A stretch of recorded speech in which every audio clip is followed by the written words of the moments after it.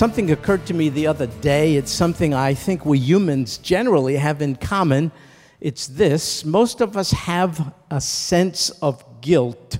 Most of us on the inside, maybe hard to express, but most of us have this sense that we owe our God or gods something.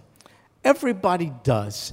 And as it's like a common denominator of humankind, a sense of indebtedness to whomever we refer to as our transcendent deity. Some have one God, others worship a multiplicity of gods, but all of us have in common this notion that we have fallen short and therefore we're debtors who owe. And as a result, we have come up with a variety of things, rituals, religious rituals by which we make offerings to this God or gods so as to do two things. One, to appease our conscience of its guilt, and the other to appease the wrath of our God or gods. This just seems to be a driving common denominator which all humankind are subject to. So let me give you just a sampling of some of the things various religious groups have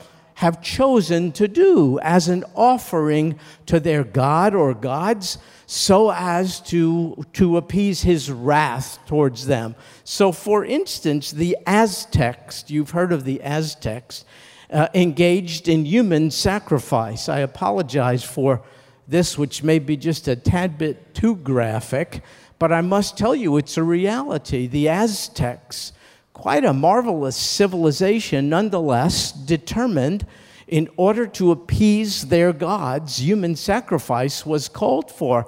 And to be a victim was actually an honor in Aztec society. The victim would undergo a series of rather elaborate religious rituals before being brought to a place like this, a holy Aztec shrine. And then the victim's heart would be cut out while the victim was alive. It would be ripped out of his or her chest, and even while still beating, pulsating, it would be held up as an offering to the gods so as to appease their wrath. Let's not be too hard on the Aztecs. You see, they're motivated, just as many of us are, by a sense of unresolved guilt and this notion that something as costly as life has to be offered to the giver of life in order to appease him. Well, the Aztecs were not the only people group who engaged in human sacrifice. Here's an interesting photo, a stone wooden structure found in Israel at a place called Megiddo. It was one of Solomon's fortress cities. It's actually near the location of a biblical event we refer to as Har Megiddo, or Armageddon. Well, before Solomon got there was a people group called the Canaanites there, and they worshipped many gods, and one of them was a god named Molech. And so the remnants of this altar was a place where sacrifice was rendered, human sacrifice was rendered to the Canaanite deity Molech. And in many cases, the ones offered were not adults. They were babies, and they were children, and they were offered up in fire at this place so as to appease the wrath of Molech. And then there were other groups who practiced human sacrifice. For instance, the Greeks also engaged in it. Here is a depiction of human sacrifice on a piece of ancient Greek pottery, just to give you an idea that diverse people groups seem to be similarly motivated. I have transgressed, I have violated the standards of my God or gods, and he or they are right to exact a penalty, and so I have to appease the wrath of my God or gods in various ways. And then there are some less extreme religious rituals to satisfy the demands of the gods. Here, for instance, is a depiction of goat sacrifice to appease the gods in Bali. You see, this particular procedure would serve the purpose of appeasing the wrath of the God who controls the waters so that they would be teeming with fish and they would not be turbulent, and so that people could survive, and that the angry gods in Bali would not exact a penalty on these people who owed him a death. So please, gods, would you accept this goat as a sacrifice? And then here is a pigeon sacrifice in Haiti. It's part of the practice of voodoo.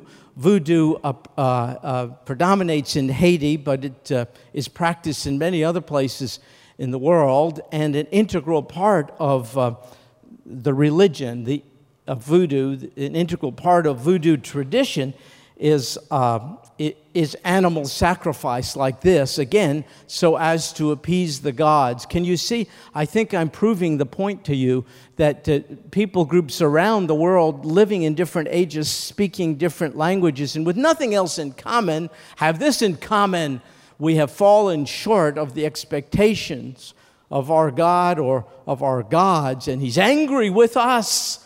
We are guilty before him, and therefore we have to appease his wrath. And just to give equal time so you don't think I'm being too harsh with regard to other groups, here's one of my peeps.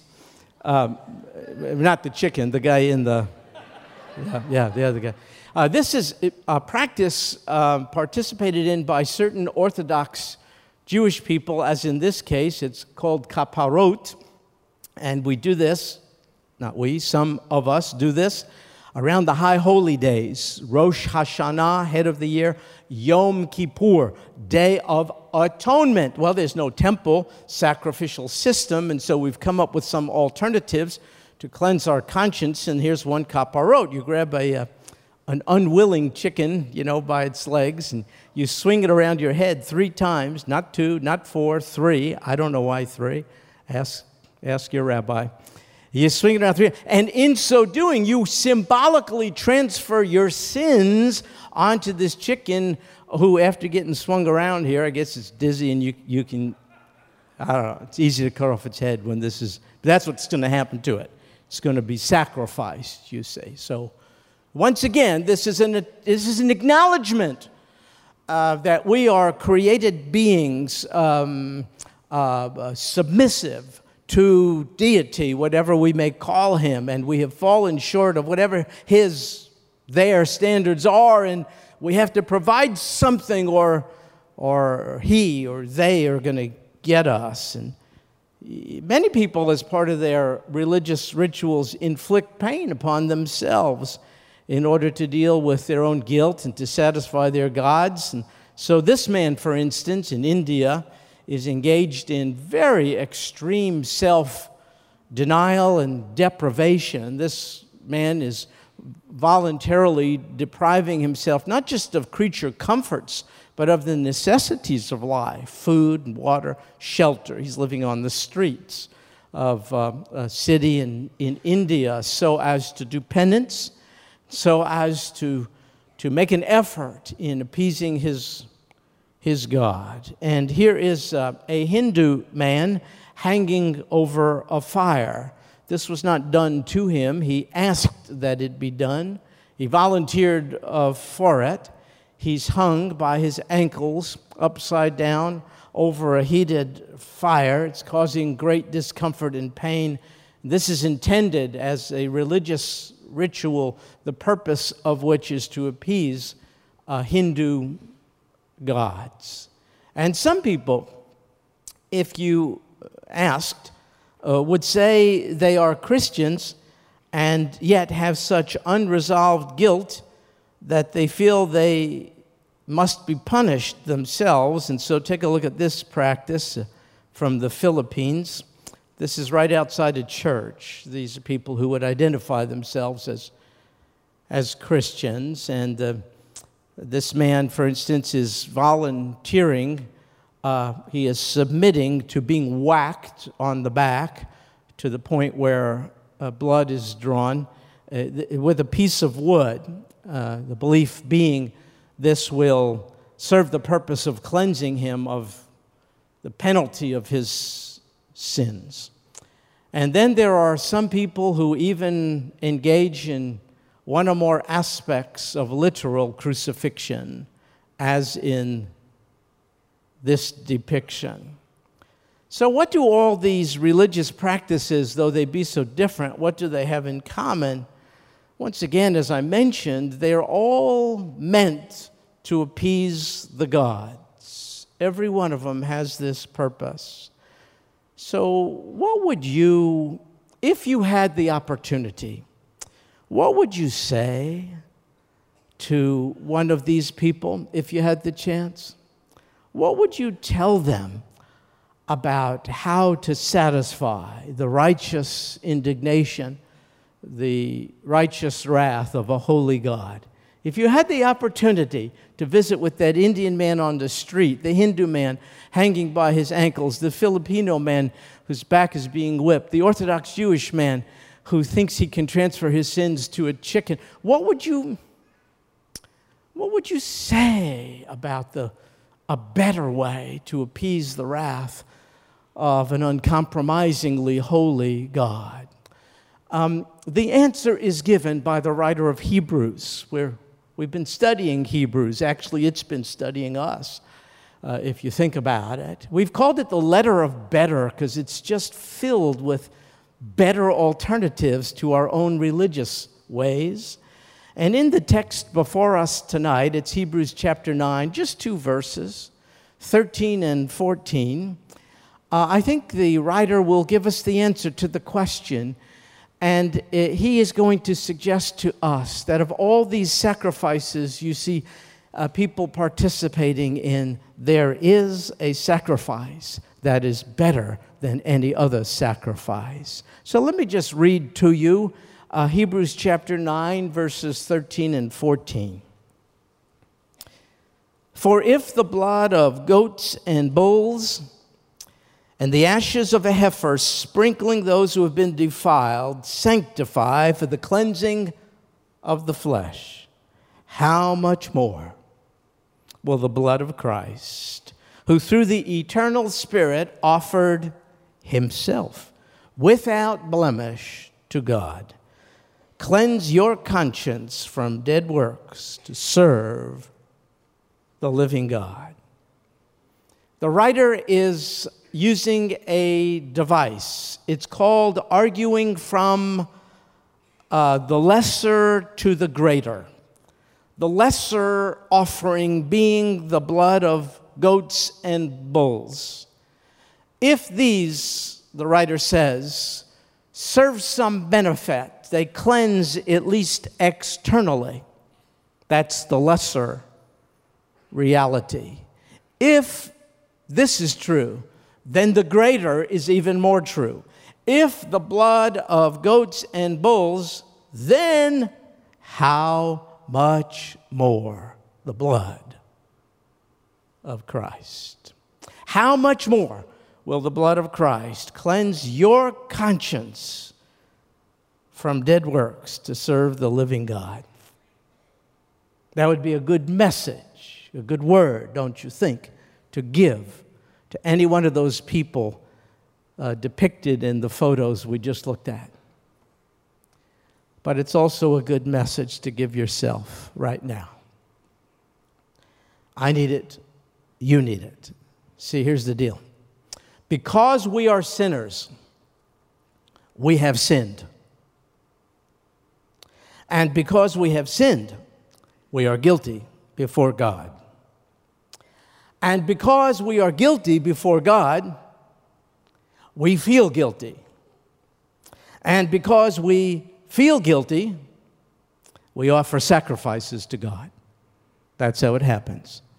For Democrats as well as Republicans, for Jews as well as Gentiles, for males as well as females, rich, poor, old, young, common denominator. But how much more will the sacrifice of Christ cleanse your conscience from dead works to serve the living God? But what if you've done this? What if you've accepted the Lord Jesus Christ, his shed blood, meaning his death? What if you've already accepted his sacrifice for your sin, and yet you're still plagued by guilt feelings. Well, let me distinguish between guilt and guilt feelings, for there is a difference between the two. Guilt is what happens when you sin against God. No one should talk you out of that. That is a very objective experience. God said, "Thou shalt not." You violated it. You have guilt. It is a legal pronouncement. That is guilt. On the other hand, though guilt happens when you sin against God, guilt feelings happen when you don't think what God has done to pay for the penalty of your sins is enough. And you think, even though you be a Christian, you think you have to punish yourself so as to make up for where God left off. And this is what you do. This is what I do. This is what people do. You are punishing yourself with guilt feelings. That's why they persist. This is your attempt to swing a chicken around your head, to be hung by your ankles over a fire, to have someone beat you with wooden sticks on your bare back. That looks a little primitive and uncivilized, but guilt feelings are essentially the same thing. Guilt feelings in the life of a Christian, which persist in spite of confession and repentance and acknowledgement of sin, in spite of conversion. Guilt feelings, which persist, are your attempt to punish yourself because you think the punishment of the Lord Jesus on your behalf was insufficient. But you don't have to do this, because what Jesus did covers both guilt and guilt feelings. You see, your sin, by his sacrifice, is forgiven, and by his resurrected life, he intercedes on your behalf and mine because you are loved and accepted. Listen to me. God didn't just say, "You are forgiven."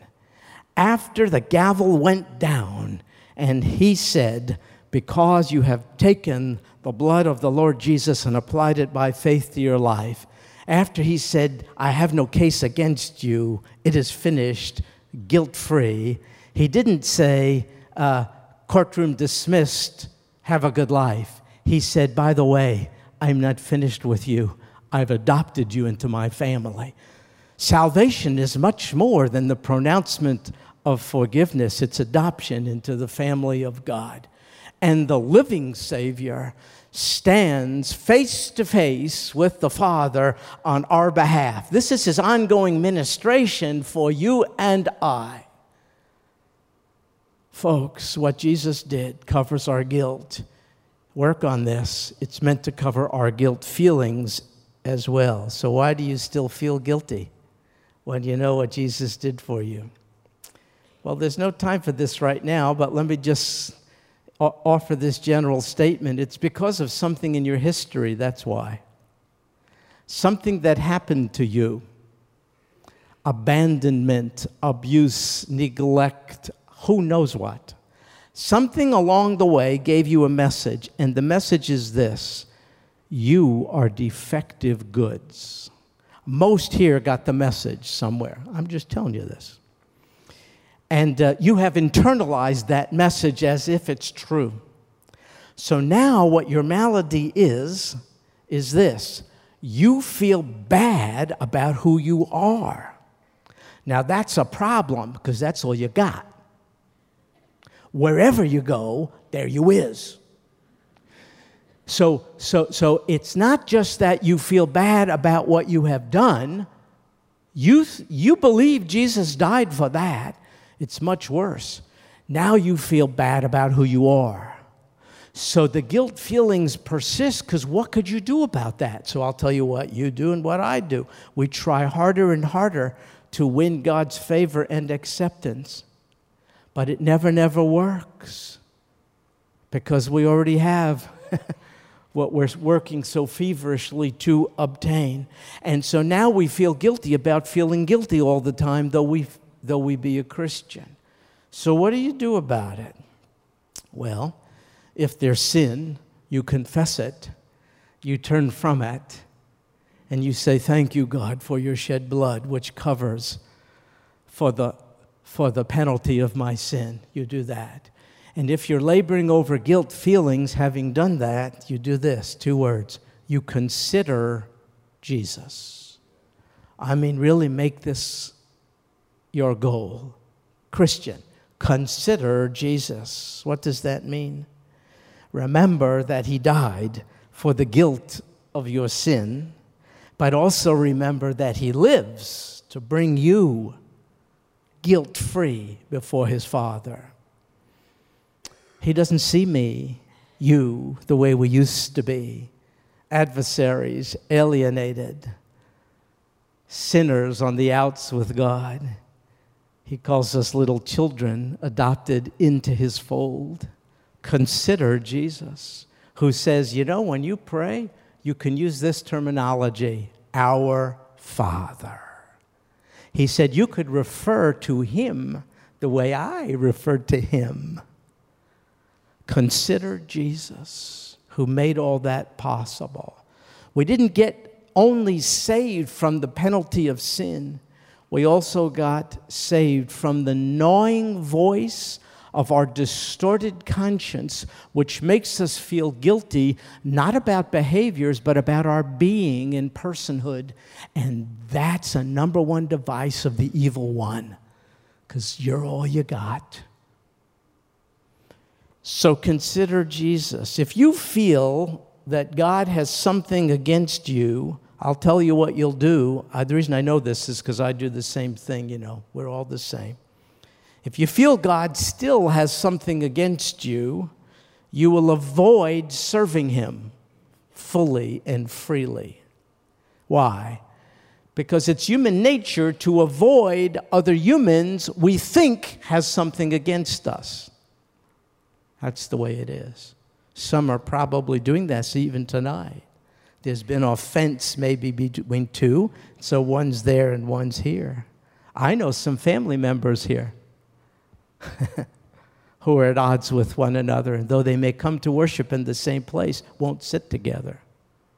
See, this is human nature. If you think someone is holding something against you, you will avoid that person. If you think God is holding something against you, you will not serve fully and freely. In fact, you will avoid him. But Jesus' blood took care of the guilt of our sin, and Jesus' blood has granted us acceptance with the Father, so we are free to serve him. So verse 14 uses the phrase dead works. See it there? Dead works. What are those? Those are all the things we do to appease God. Dead works are things like swinging chickens around our head, denying ourselves food, water, and shelter, hanging over the fire, punishing ourselves with whips, or with persistent guilt feelings. Those are dead works. Why are they dead? Because the only offering God will accept to appease him is this. God is only appeased by the death and resurrected life of his Son Jesus for us. Nothing else. You have been saved. I'm speaking to Christians only. You have been saved by grace, but do you realize you also stand by grace? Do you realize you are accepted by the Father also by grace? If you do not know this, you are probably engaged in a frenetic lifestyle of trying to do more and more good Christian things so as to appease your God. But I'm telling you, even if those offerings are good, if the motive behind it is not good, it's called a dead work. Could I tell you something? The only proper biblical motivation for serving God is that you love him. The Bible says, for the love of Christ constrains us, not our love for him, his love for us. It melts us. It softens our otherwise rebellious, hardened hearts to be loved unconditionally. by the giver of life, who will not let us go, to be taken up by him, to be accepted, to be forgiven, is so freeing. We want to say, oh God, I love you back. We want to serve. But any other motivation is the same way all those other people groups are being motivated. Not the love of God, but the terror of God. But don't you see his perfect love for us, manifested through the shed blood of his Son, is meant to cast out all that fear? Are you at the point in the Christian life where it's really getting laborious to be a Christian? It's tiresome. You go to church, but it isn't with much joy. You go on a missions trip, but it's a have to more than I want to. You give money because it's obligatory. You read the Bible because it's the thing to do, but you're not getting much out of it. Yet you're regenerated. See, those are all dead. Those are dead works, unless we're properly motivated. So here's what you're doing. You are serving to win God's acceptance, but you should be serving because you have God's acceptance. See, otherwise you're just like the people depicted in all those horrible photos. Don't serve to win God's acceptance. You have God's acceptance. That's the motivation to serve, you see. So if you're plagued by persistent guilt feelings, even having been regenerated, you're probably looking too much to what you need to do for him, and instead you would be better off to look to what he has done for you. Consider Jesus. Jesus' blood is the only accepted offering by God that makes you and I acceptable to God.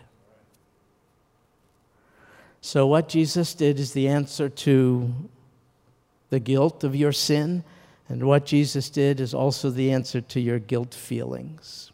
Oh God, I feel so flawed, so unworthy.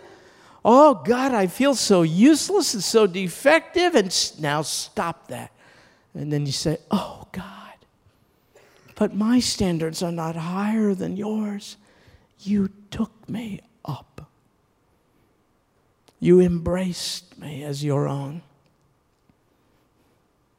You have attributed worth to me. I see it in the ransom price, the blood of the only begotten Son. You have an interest and investment in me. You've put your spirit in me. You're not ashamed to call me by name. You've adopted me into your family. You selected me. You've given me capacities, at least one divine enablement that I enjoy, that other people recognize, to bring glory to your name.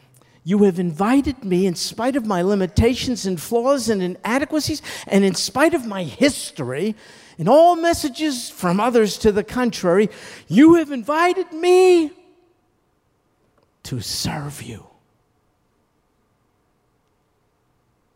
Head up, shoulders back, as if I'm as worthy to do so as anybody. Can I tell you, well, I'm going to tell you something. I sit there before I get up here, and I worship as you do. I sing.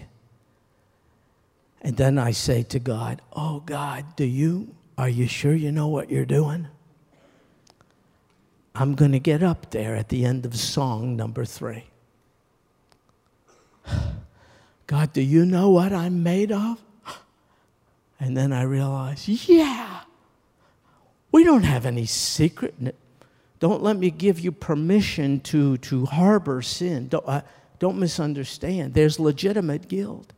But even after any pattern of sin is confessed and repented of, I can still sit there and be overwhelmed with a sense of inadequacy where I try to debate God out of what he has invited me into, and that is full and free service. And every once in a while I hear God, no, not audibly, but it doesn't have to be that way. It's just as effective. I hear God saying, get out of yourself. Stop looking to you. Look to me. If the blood of bulls and goats qualified people for worship and service in the old economy, how much more will the blood of my Son cleanse your conscience from dead, guilt-feeling works? Get up there and preach my word. You see? You see?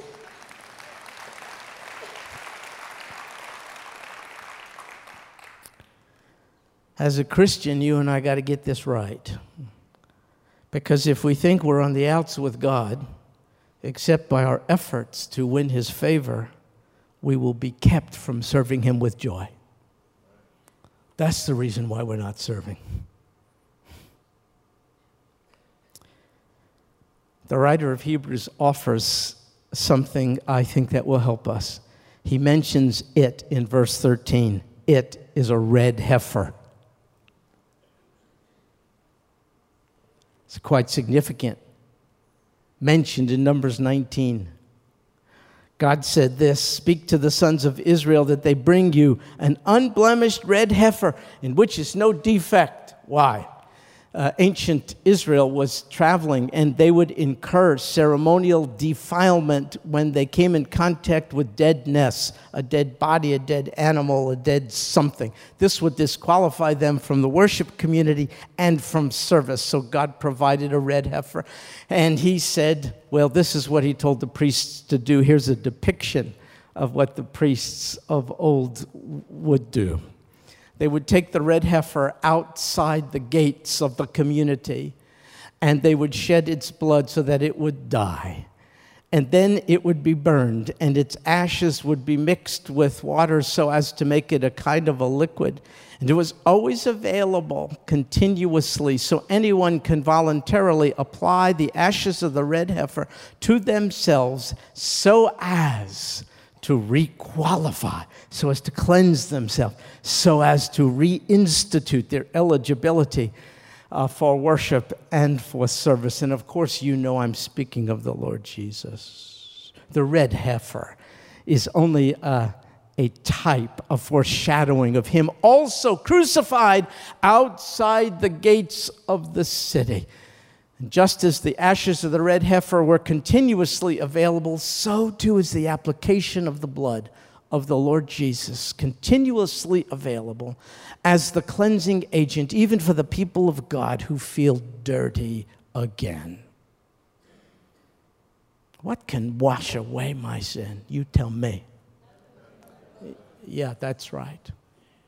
Apply it to guilt and apply it to guilt feelings as well. For if the blood of goats and bulls and the ashes of a heifer, sprinkling those who've been defiled, sanctify for the cleansing of the flesh, how much more will the blood of Christ, who through the eternal Spirit offered Himself without blemish, cleanse your conscience from dead works to serve the living God. Folks, a Christian is not only forgiven by God, he is loved and accepted by God. That's the proper motivation for serving until He returns. And the experience, the personal experience of this very truth, in my opinion, has enabled great Christians throughout the ages to overcome the accuser of the brethren. They did not remind Satan of the blood of Christ. They reminded themselves. Why don't you do that? Oh, conscience screaming at me about my limitations and flaws, lack of worth and value and adequacies and all the rest. Oh, conscience, be quiet. For the blood of Jesus has cleansed me from all sin. For the blood of Jesus has qualified me to be an adopted son or daughter. For the blood of Jesus is the basis upon which I serve. Freely, fully, enjoyably. Christians who have had victory throughout the eons, I study their lives because I want to be one of them. They have refused to wilt before Satan's accusations of guilt. And they have refused just as much to wilt before their own guilt feelings. Your conscience is not the final authority. The Word of God is. And the Word of God has said, how much more will the blood of Jesus Christ, through His eternal Spirit, and which moved Him to offer not an involuntary goat or pigeon or chicken, to offer Himself without blemish, how much more is that meant to cleanse your conscience from dead guilt feelings, works, meant to add to the excruciating death He died already that you and I might live to serve. How much more will the blood of the Lord Jesus cleanse us so that we can enter the worship community, find our place of service, look to His work and not to our own character and deficiencies and all the rest, and enter into a life of full and free worship and service until the Lord Jesus comes. We don't need more Christians to impact on the world. We need more Christians free of debilitating guilt feelings, which persuades them, not you, not you. You can't go, you can't do, you can't volunteer, you can't step.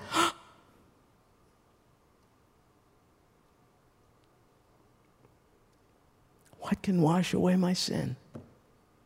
Nothing but the blood of Jesus.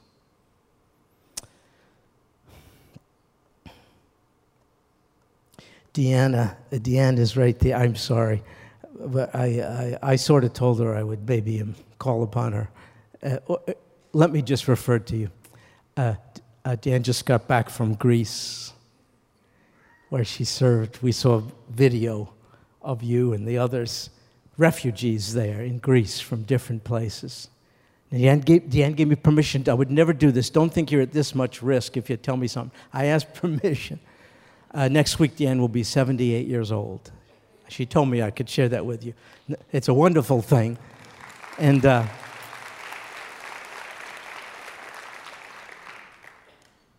by faith, she applied the blood of the Lamb to her life for the first time at the age of 75. And by His grace, in spite of everything, she said, why can't I go to Greece as an ambassador for Christ?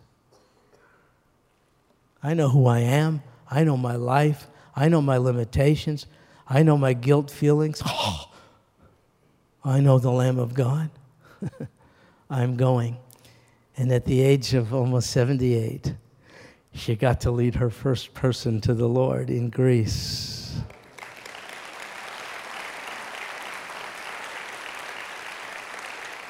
His name is Omar. He's from Senegal. He's a Muslim man. He's running. He's a refugee. And God found him, started preparing his heart, and introduced him to this wonderful lady, and she had the privilege of praying with him so as to receive the Lord. Why not you? Could I tell you something? Deanne has as much junk in her life as you do in yours. I know her. How much more will the blood of Jesus cleanse your conscience from dead works? For what purpose? To feel good? No, no, no. To serve the living God. Let's sing. What can wash away?